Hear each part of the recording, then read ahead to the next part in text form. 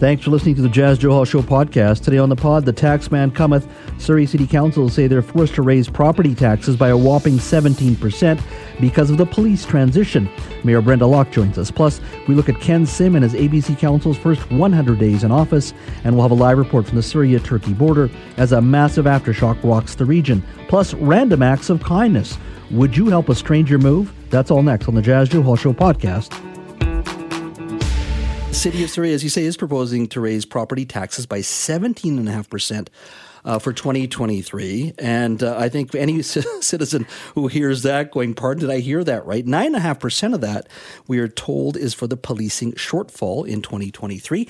Joining us now is the Mayor of Surrey, Brenda Locke. Brenda, thank you for joining us today. Thanks for having me on, Jeff. So walk us through this. Can you explain to our audience why the 9.5% transition is so high? We knew this transition was occurring. Why now? Why today? This massive increase, this surprise for residents. Well, I don't think it should be a surprise that there is an increase or that there is a shortfall due to the Surrey transition, the police transition. But it is indeed a large increase. And do I feel good about it? Not at all. I don't feel good about it. But it is what we have to do right now in order to right the ship, right the economic ship in Surrey from a fiscal point of view. There are lots of overruns that happened during the last year, and to be frank, there were some poison pills put into the contract that the Surrey Police Board and the former mayor has to be accountable to, and one of those is an 18-month severance clause that we have to account to because, as you know, local government has to balance our budget, and we have to be truthful about that. And so, unfortunately, we have to write that into this budget. But I need to also be clear. Mm-hmm. The 9.5% is only for 3 years, and we are very, very hopeful that we will only have it for a lower amount or maybe not at all after this year. So we are working to that goal. So let's walk through that for a second. You said there was an 18-month severance clause. Is that the only liability in your mind that is sitting on the books, or what's other specific things can you point to say this is what's there, and that's why we're going with 9.5% just on the policing shortfall? Never mind the 17.5%. Can you just walk us through a couple other points where the concerns are? So we are this year in 2020, going into this year, we're $116 million over budget on our policing costs, and that's what that 9.5% equates to. I mean, look, Jazz, I could have done what the previous council did, which is to find one of those little hidden taxes. They called it a capital parcel tax, and I could have done that and done exactly the same as they did, as McCallum did, by throwing it in a corner where nobody saw it. But we said we would be transparent, and that's exactly what we're doing. Part of that cost, of course, is some of the overruns, some of the cost expenditures, some of the doubling up between having two police departments running at the same time. There are all kinds of reasons for the 116, but a very, very large part of that is the severing of Surrey police members, and we have to account for that even whether or not we use it or not. Brenda, do you think, though, that the Surrey Police Service is asking for an audit of your figures? Are you okay with that? Absolutely not. I'm actually shocked and concerned. You're, I think, referencing the release by the Surrey Police Service. I'm shocked at that, and it appears to me that Chief Lipinski is saying that he has no confidence in the City of Surrey management and accounting, and I can tell you that I will be seeking legal advice. I'm absolutely shocked at the release and the comments by the Chief. I have complete confidence in our General Manager of Finance at the City of Surrey. He has a team of 20 professionals working here. They're all accountants. These are people that are professionals with professional designations, and for him to make some of the statements that I saw in that release is concerning to me. I can tell you that the city has done extensive. And Jazz, I know you have been asking for a long time. Certainly I have for 4 years been asking for numbers out of the Surrey Police Service, and we haven't been able to achieve them. We have them now, so it's pretty hypocritical of them to come out at the 11th hour and say, gee whiz, show us the numbers, and we want to comment on your numbers, when they have never shared their numbers with us, even with me, although I'm apparently the chair of the board. I did not see the report that went to Victoria. Brenda, I just want to jump in for a second. When these transitions occur, these are not small little transitions. These are massive transitions to go from an RCMP to a municipal police force. All of this should have been budgeted with some some transparency. Also, number one, 5 or 10% of contingency funds along the way. What you're telling me that you've gone $116 million over budget. I mean, it speaks to what you're saying indirectly is the last administration was completely either dishonest when it comes to sharing information with the public or incompetent. I am going to be seeking legal advice, Jazz, because at this point I am in shock at seeing what I saw out of the chief's press release today. We are bound, cities are bound to have our budget done by the 15th of May. We will have our budget done by the 15th of May, but in doing that, we have to do a process, and we had to make assumptions of which they have never participated in. They haven't been good at sharing that information, and so we will just. The city is going to do their work, and I have full confidence. I have 100% confidence. Mm-hmm. In my staff here, and this is exactly what we have been asking for. And as I said, I have been on my feet in council saying I want to see a line-by-line item of the expenses, and I've been told no. Brenda, back to your budget. Council often throws out these dramatically high figures, and then there's debate and there's public backlash. Is there wiggle room for you to whittle down that number? That is why we're having a consultation period. We went around the city and had a consultation with the public, and they said they wanted to see a number of things in the budget. One was more amenities for children, youth, and families. The other was on roads, and the third one was on public safety. Those were high issues for our residents. This budget was built around that. We will now go in front of the Finance Committee, which is a committee of the whole, and people will have an opportunity to say, we don't like it, or they do, and we can make a decision as council about whether we're going to move forward on it. So to answer your question, yes, people still can give us feedback, and we still can make changes to this budget, but we're going based on what the public told us in January. Brenda, thank you so much for your time today. Really appreciate it. Thank you, Jazz. All right. That is Mayor Brenda Locke, Mayor of Surrey, talking about a potential increase of 17.5% property tax increase for Surrey residents, 9.5% due to a policing shortfall, according to the mayor. And she says there's a shortfall of $116 million. Now, you and I know, anybody who follows municipal politics knows the books have to be balanced every year. The number is quite shocking, isn't it? I've never seen an increase like that in my entire career of covering City Hall politics. So, 16.5%, 9%. I mean, that's the thing, though. Is this 9.5% over 3 years? Or every year. Every year for the next 3 years? Every year. They're not, Surrey residents are not going to not going to buy this. It's going to get heated. And as the Mayor Locke says, she is absolutely appalled and angered, actually, by the Surrey Police Service actually putting out a press release questioning the numbers that, of course, were produced by Surrey City Hall staff, public staff. So you can tell so that battle continues, basically. That'll continue, yes.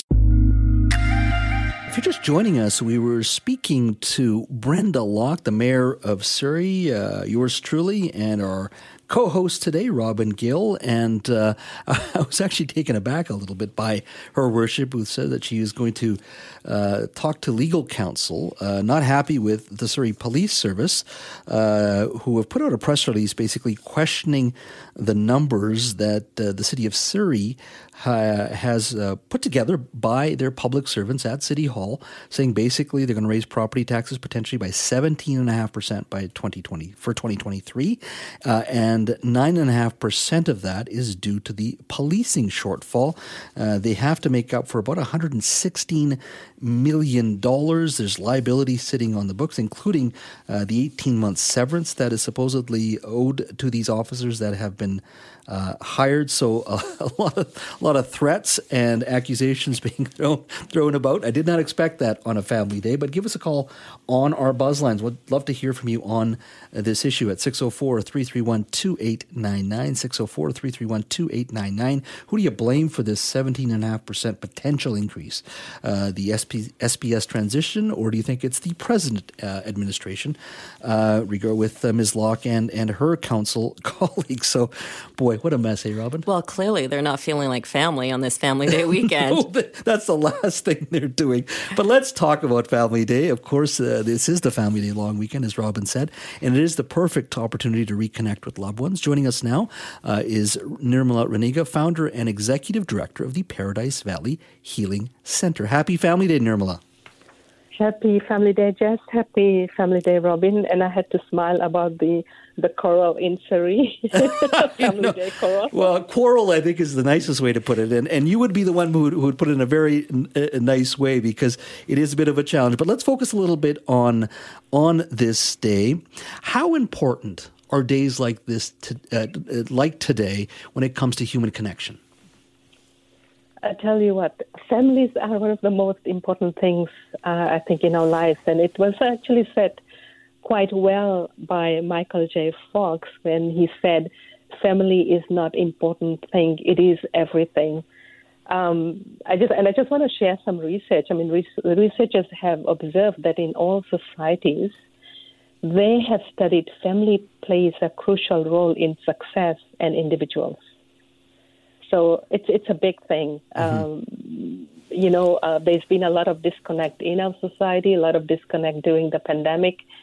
But research also has shown that when people isolate, the risk of mental health addiction and premature death is high. Mm-hmm.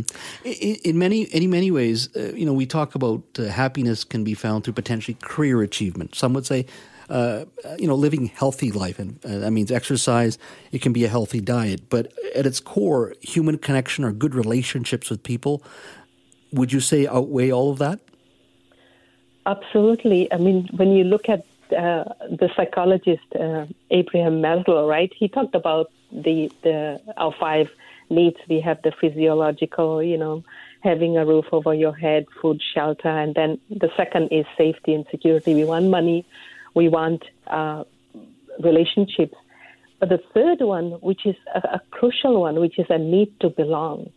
We want family. We want those connections. We want those feelings of appreciation, that affection, that attention. Those are the things that actually feed us to actually become larger than ourselves. Nirmala, on a day like today, some people may not have family. How do they deal with a day like today? Well, I would really encourage those who don't have family is to be able to reach out to someone they feel connection with, someone they trust, or the other way around, that when we know if somebody is isolating and not connecting, we put in that effort to reach out, to connect, even leaving a message. It doesn't take long, like we don't have to spend a lot of time, but that little call, that little something that when we put that time, energy, and effort into connection allows the person to feel that their life has a meaning, that their life has a value. I'm going to throw this out there. What if you don't like your family?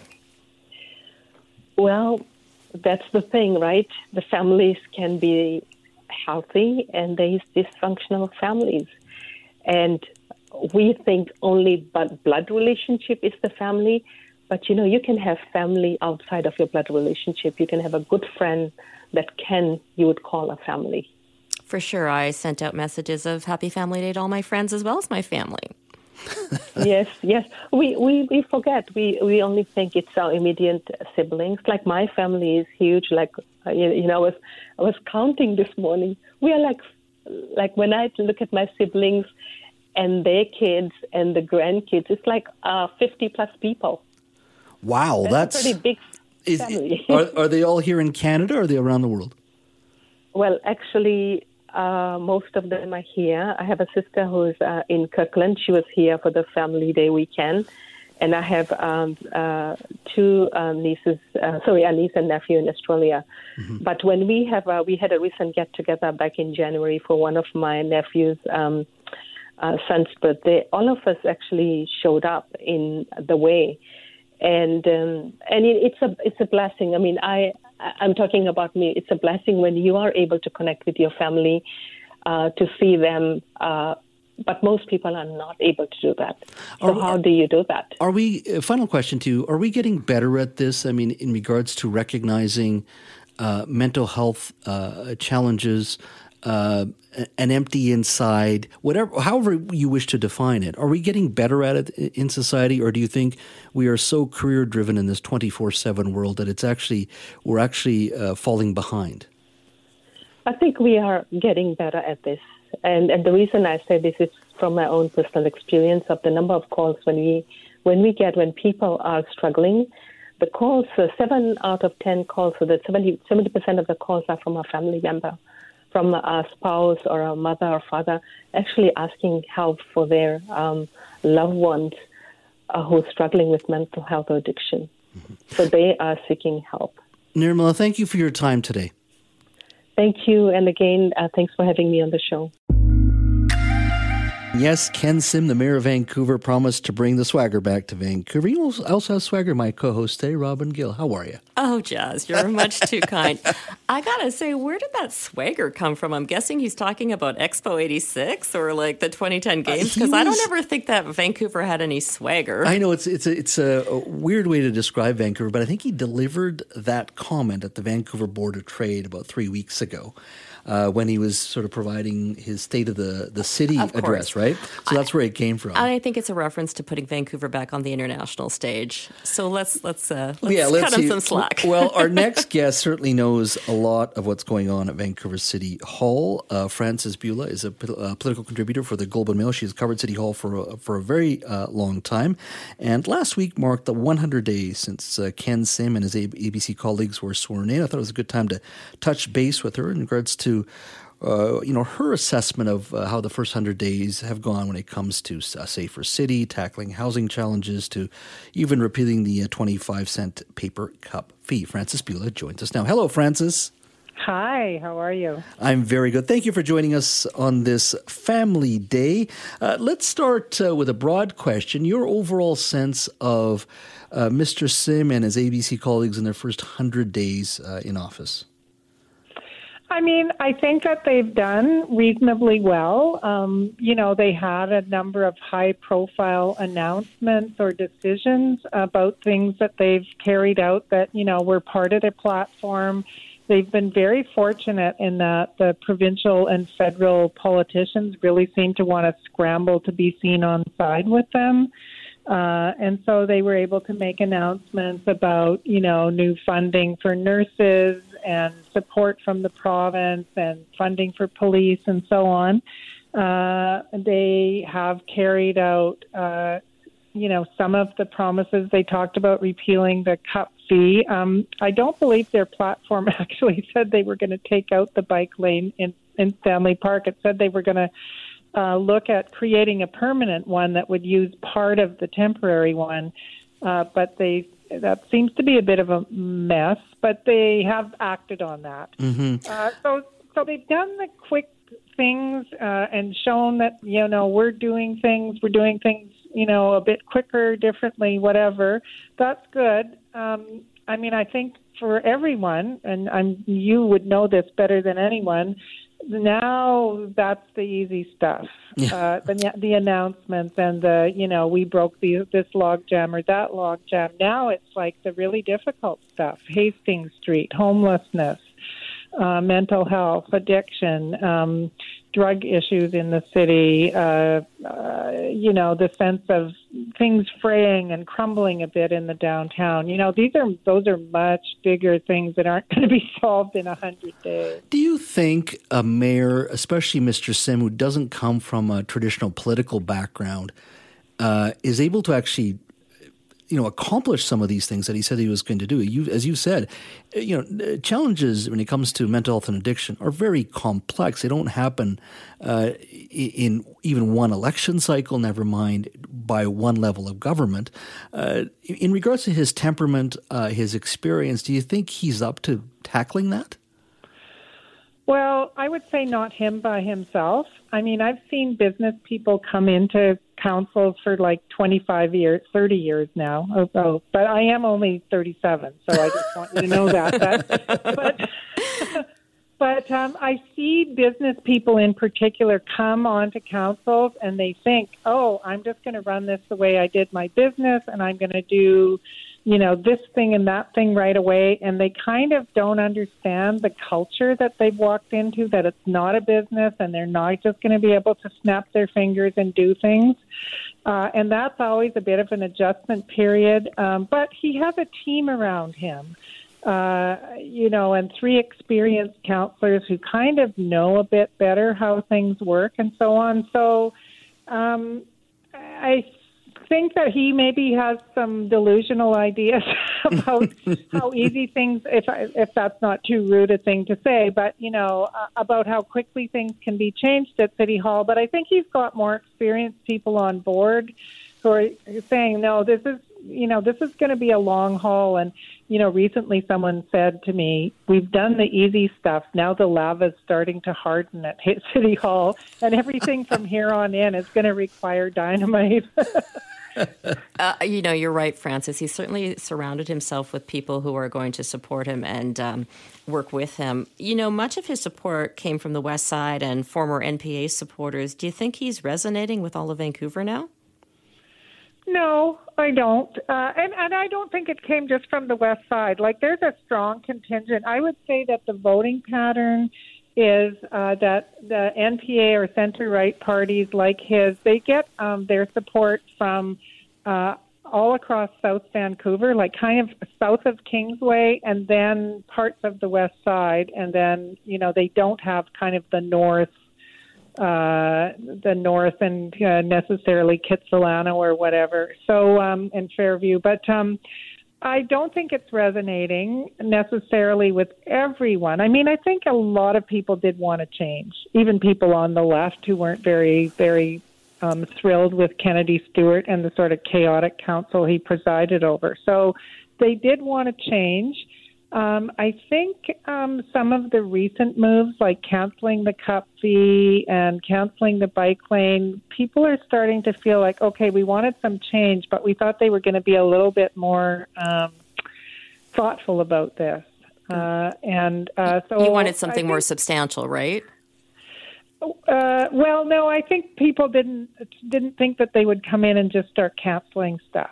That they were going to take a more tempered approach, and they're not seeing that now. So I think that people are starting to maybe feel like, maybe they're going a bit too far here for me. I'm talking about all of Vancouverites. Like, the people who voted for them, I think, are very happy with what they see so far. Francis, I'm curious, and this is more focused on social media. Of course, there's going to be criticism of Mr. Sim from those who think differently politically. The state of the center left, one could argue they've been running this city for 14 years. Are they organized enough next time to be able to push back or challenge, or do you think this is going to be a longer-term rebuild from the traditional center left that have been running the city for a long time? Yeah, I think it is going to be longer term. They were such a majority the ABC party and Ken Sim came in with, 80,000 votes compared to 50,000 for Kennedy Stewart and most of his candidates. So that's a big lead. So they've got a lot of political capital available, and, it's going to take time to wear that down to where people are like, no, they're not doing what we want either, so let's kick those ones out too. I think that's going to take at least 2 terms for sure, and I see no sign that the left has figured out in any way how to pull itself together. You've got a number of parties all kind of working on their own and using different strategies and not being very coordinated. Is Vancouver a polarized city? That's a really good question. I mean, we live in such a polarized world, right? Mm-hmm. I tend to think that Vancouver is not as polarized as some people think. It's just the loud voices make it sound that way. But I think that my sense of Vancouver has always been it's a bit of a mushy, lefty, greeny city, in general. And even people who are sort of on the conservative side, like they're not conservative the way you would be conservative in, Florida or Texas or something like that. So I've never felt that it was particularly polarized, but there have been some ugly scraps over particular things in the city, like bike lanes, like particular social housing projects, and so on. Let's talk about some housing issues. What do you think of Ken shutting down the renter's office? I don't have a clear sense of what they were doing. So it's hard for me to say. I do cover renter issues, and when I call phone, it's the Tenant Resource Advisory Center in town that's operated for a long time. So it's, even to someone like me who covers things fairly closely, I didn't really have a totally clear sense of what the renter's office was doing. So I know some people objected to it, but honestly, I had never seen anything saying this is what we've accomplished, or this is what we do, or this is how many households we've saved. So it's hard for me to feel like it was a huge blow. And in many ways, that may explain why Mr. Sim and his ABC colleagues got elected. They pointed to some of those foibles, and I think partially that may explain where they are today. Frances, thank you so much for your time today. Really appreciate it, and look forward to having you in the studio one day very soon. Yes, that would be fun. I love going downtown and being in big glass offices. So. That was the best. Thank you, Frances. Okay. 2 new powerful aftershocks hammered Turkey and Syria, and as you know, both countries are still reeling from the devastating quakes on February 6th that have killed at least 47,000 people. A magnitude 6.4 earthquake hit the Turkey-Syria border region at a depth just under 2 kilometers. The extremely shallow aftershock was followed by a magnitude 5.8 quake several minutes later in an area referred to as the Hatay region. Now, that region is on the Mediterranean Sea, and Turkey's disaster agency said the sea level could rise by 50 centimeters and is actually warning its residents to stay away from the coast. Now, after the first earthquake hit this morning, we managed to reach Maya Kudsi, who is based in Aleppo, Syria. During our interview at about 11 a.m. this morning, another aftershock hit as we were in the middle of our conversation. I began our interview with her by asking her what she was seeing and hearing after the first quake struck. To be honest, just less than an hour ago, another earthquake happened, and I'm still in shock. I was in the street, and out of nowhere, I just saw the buildings shaking. It's actually really terrifying. I didn't feel the earth is moving, but I saw the whole buildings and the trees, and people start screaming. It's way, way, way scarier than you are inside your house. I was shaking so bad. So I'm at home, so it's all good. And so you were saying you were just walking down the street, and then the tremor hit. The earthquake happened, yes. And people, I assume, were streaming out of their buildings and out of their homes? Like I think less than a minute, everyone in the building were in the street, and like people screaming, crying, like it's panic, like people driving so fast. This would give you like more, like it would like imagine everyone having a severe anxiety attack at the same time.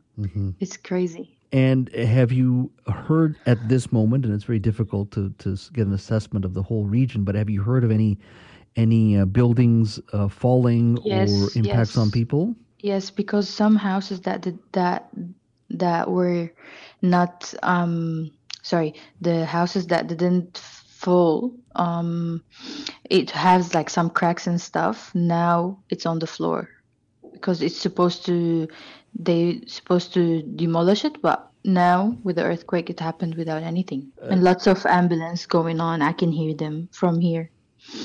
You can. Can you tell me what it has been like the last couple of weeks in your community? So since day one, as I told you, the local community was amazing. But thank God, after 2 days, I think, aircraft from United Emirates, a lot of rescue crews from Nigeria. They were amazing. They helped us so much. From all kind of organizations. The United Nations also helped a lot. The Red Cross, the Red Crescent, I think it's called. Lots of them, I can't even count, but like Lebanon, Nigeria, United Emirates. Now I heard today that there was one from Germany, and then Iraq helped us a lot, like through trucks, not only like by plane. Actually, a lot of help, but still, it's a big chaos and big problem. Like it needs a lot of help. Are people still living in their cars or out on the street, or are you able to find some accommodations for them? There are good like amount of shelters, like school and mosques, and they are like they did it to suit them to live in, not only like to stay. They did some big tents, but still there's some people who are still in the parks or in the street. There's still some people, especially the one who had this I can't speak, sorry. The one who lost their house, they found a shelter, but the people who are scared, that's the one that they're sleeping in their cars. Is there enough food for people? I can't. I'm not gonna say everyone is hungry because there's lots of help coming from everyone, but probably it's gonna be. The food will be a problem in later days after this today. Now people are more scared to go to the places that are dangerous, so it will be even harder to give to the people over there. People are eating, but not that much, as I'm saying. What has it been like for you personally? You are trying to help, obviously, your family, but your neighbors, your fellow community members. What has it been like for you personally? To be honest, I went like for 4 or 5 days to help the people like who've been impacted really bad. Like even let's say one day there was more than 2,000 meals that are given to the people, but it's only one meal in a day. Imagine they need like at least two meals a day for God knows when it's gonna finish. So this needs to be constant effort and like working hard and lots of money to people who need, because it's not like a day or two. It's not like just one time. People need to eat more. Obviously, if there's kids, older people, it's really bad. But personally, I told you I'm traumatized. I think even like after a day or two, I feel bad that I'm living in a good house and people still sleeping in the street. Like that's so bad. And everyone talking about how they have PTSD, the post-traumatic trauma after what happened. And my reply, I think I was in shock, so I stayed not calm, quiet. I couldn't speak like good for a few days, but it's really bad. I can't even whatever I say, it's nothing like when you're like in here. Going back to what transpired today for one moment, are residents planning to stay in their homes, or are most people worried about an aftershock, another aftershock, and perhaps trying to find different accommodations or sleeping outside because of the state of some of these buildings already and their foundation, and this incredibly strong aftershock, which to my understanding is a magnitude 6.4. Yep. So people, I think it's half people because they know they don't have anywhere else to go, so they stayed in their house. If it needs a bit of fix, they tried their best, and some people say like, this is all I have, so I can't leave it and go, so they just stayed, even it's dangerous, a bit dangerous. But some of them, when the government come and they see the building that it's need to evac. Oh my God, it's happened. There is one now. Is it happening right now? Yeah. Now Okay. Well, I want you to be safe. Do you want to? No, it's all good. I'm talking through I'm on my on your phone. phone. Okay. Fine. So we'll stay with us then. Are you in the middle of it right now? Stop. Yeah, it's happening for a few seconds, but because of what happened. Yeah. You can hear the things are moving and shaking. Well, the chandeliers are shaking. I don't know. Yeah, I could. And it's this constant anxiety and worry that you have to live with, right? It's that aftershock. I mean, we're talking any sound or anything, you feel like, Yeah. And like I said, if anything, as we're speaking, if something transpires, please, if you have to go outside or have to get to safety, please do so. I want to make sure I reiterate that. My final question to you is, are you planning to stay and help your community and continue to do the work that needs to be done? Yes. As I told you, I'm blessed to be in a safer area than some people. No area is safe, but still I have a good home. So whenever I can, I'm helping. 2 days ago, I went to a kitchen and just start cooking for everyone instead of going in the streets. But as I told you, it's not enough. People have to go back to their work so they can have more money, so they can be able to help again. People are raising money to find houses to rent for people who lost their houses. People are honestly, I'm shocked how much my local community helping others. But it's never enough, and this is not ending. That's the thing. Even if the house is 50% safe, with these shakings, it's not, because any extra move will affect even worse, and people mentally, you can see in the street, people are talking with themselves. No one is smiling. It's no one is mentally, I think, good. Especially if their body is still all right, but their mental health is really, really, really bad. Maya, thank you so much for your time today. Thank you for sharing your story and your community story. Be good, be safe, and we'll talk very soon. Thank you. Thank you so much.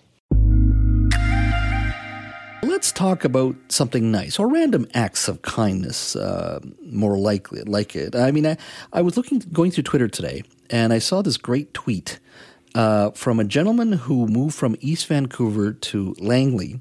And I guess last night, they left their window open, and it was raining. So they show up to their vehicle this morning, and somebody had used some sort of plastic film and covered the open window and left a note saying, hey, I didn't know who you were, so I just covered it. Didn't want to make sure your car didn't get, your seat didn't get wet. That's so nice. That's a random act of kindness. And we don't see enough of that in this world. And so it was just great to see this morning on social media. And it was just a gentleman who moved from Vancouver to Langley. That's being a good citizen, too. Exactly. Well, speaking of good citizens, our next guest is Phil Figueredo. He's a producer here at CKNW and a new Vancouverite. He moved in from the suburbs. So rather than East Van to well, that explains why he's so nice. Yeah. I don't know. Bring in the kindness. How you doing, Phil? Not bad, Jazz. How are you guys doing today? We're doing very well. We don't got a lot of time, but can you tell us your story? Now, you live in and around the downtown area, and I understand you recently found out that somebody needed some help moving.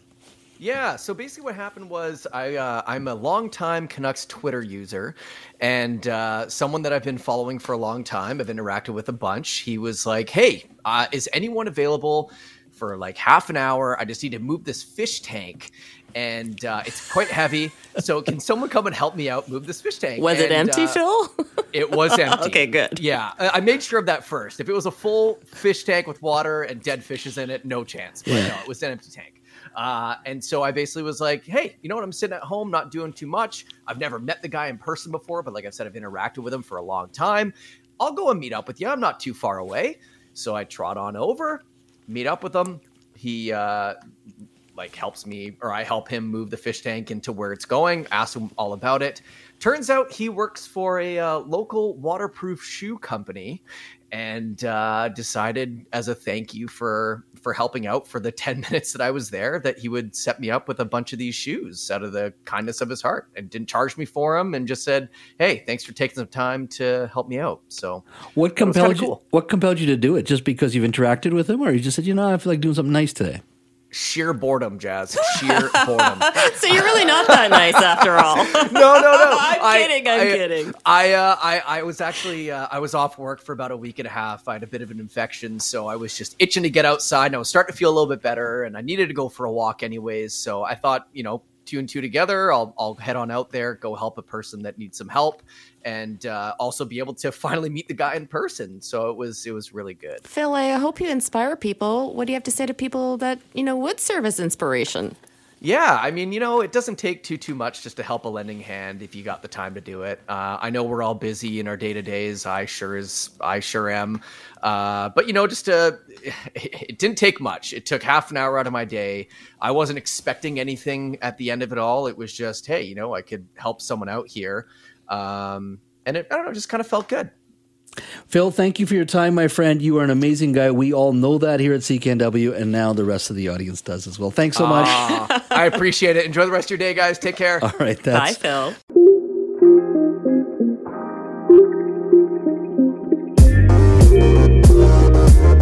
Thanks for listening to the Jazz Joe Hall Show podcast. Don't forget to subscribe to the show on Apple or Google Podcasts, Spotify, or wherever you get your podcasts. You can always listen to the Jazz Joe Hall Show live Monday to Friday from 3 to 6 p.m. on 980 CKNW, and connect with me on Twitter at JazzJoeHallBC. Talk to you next time.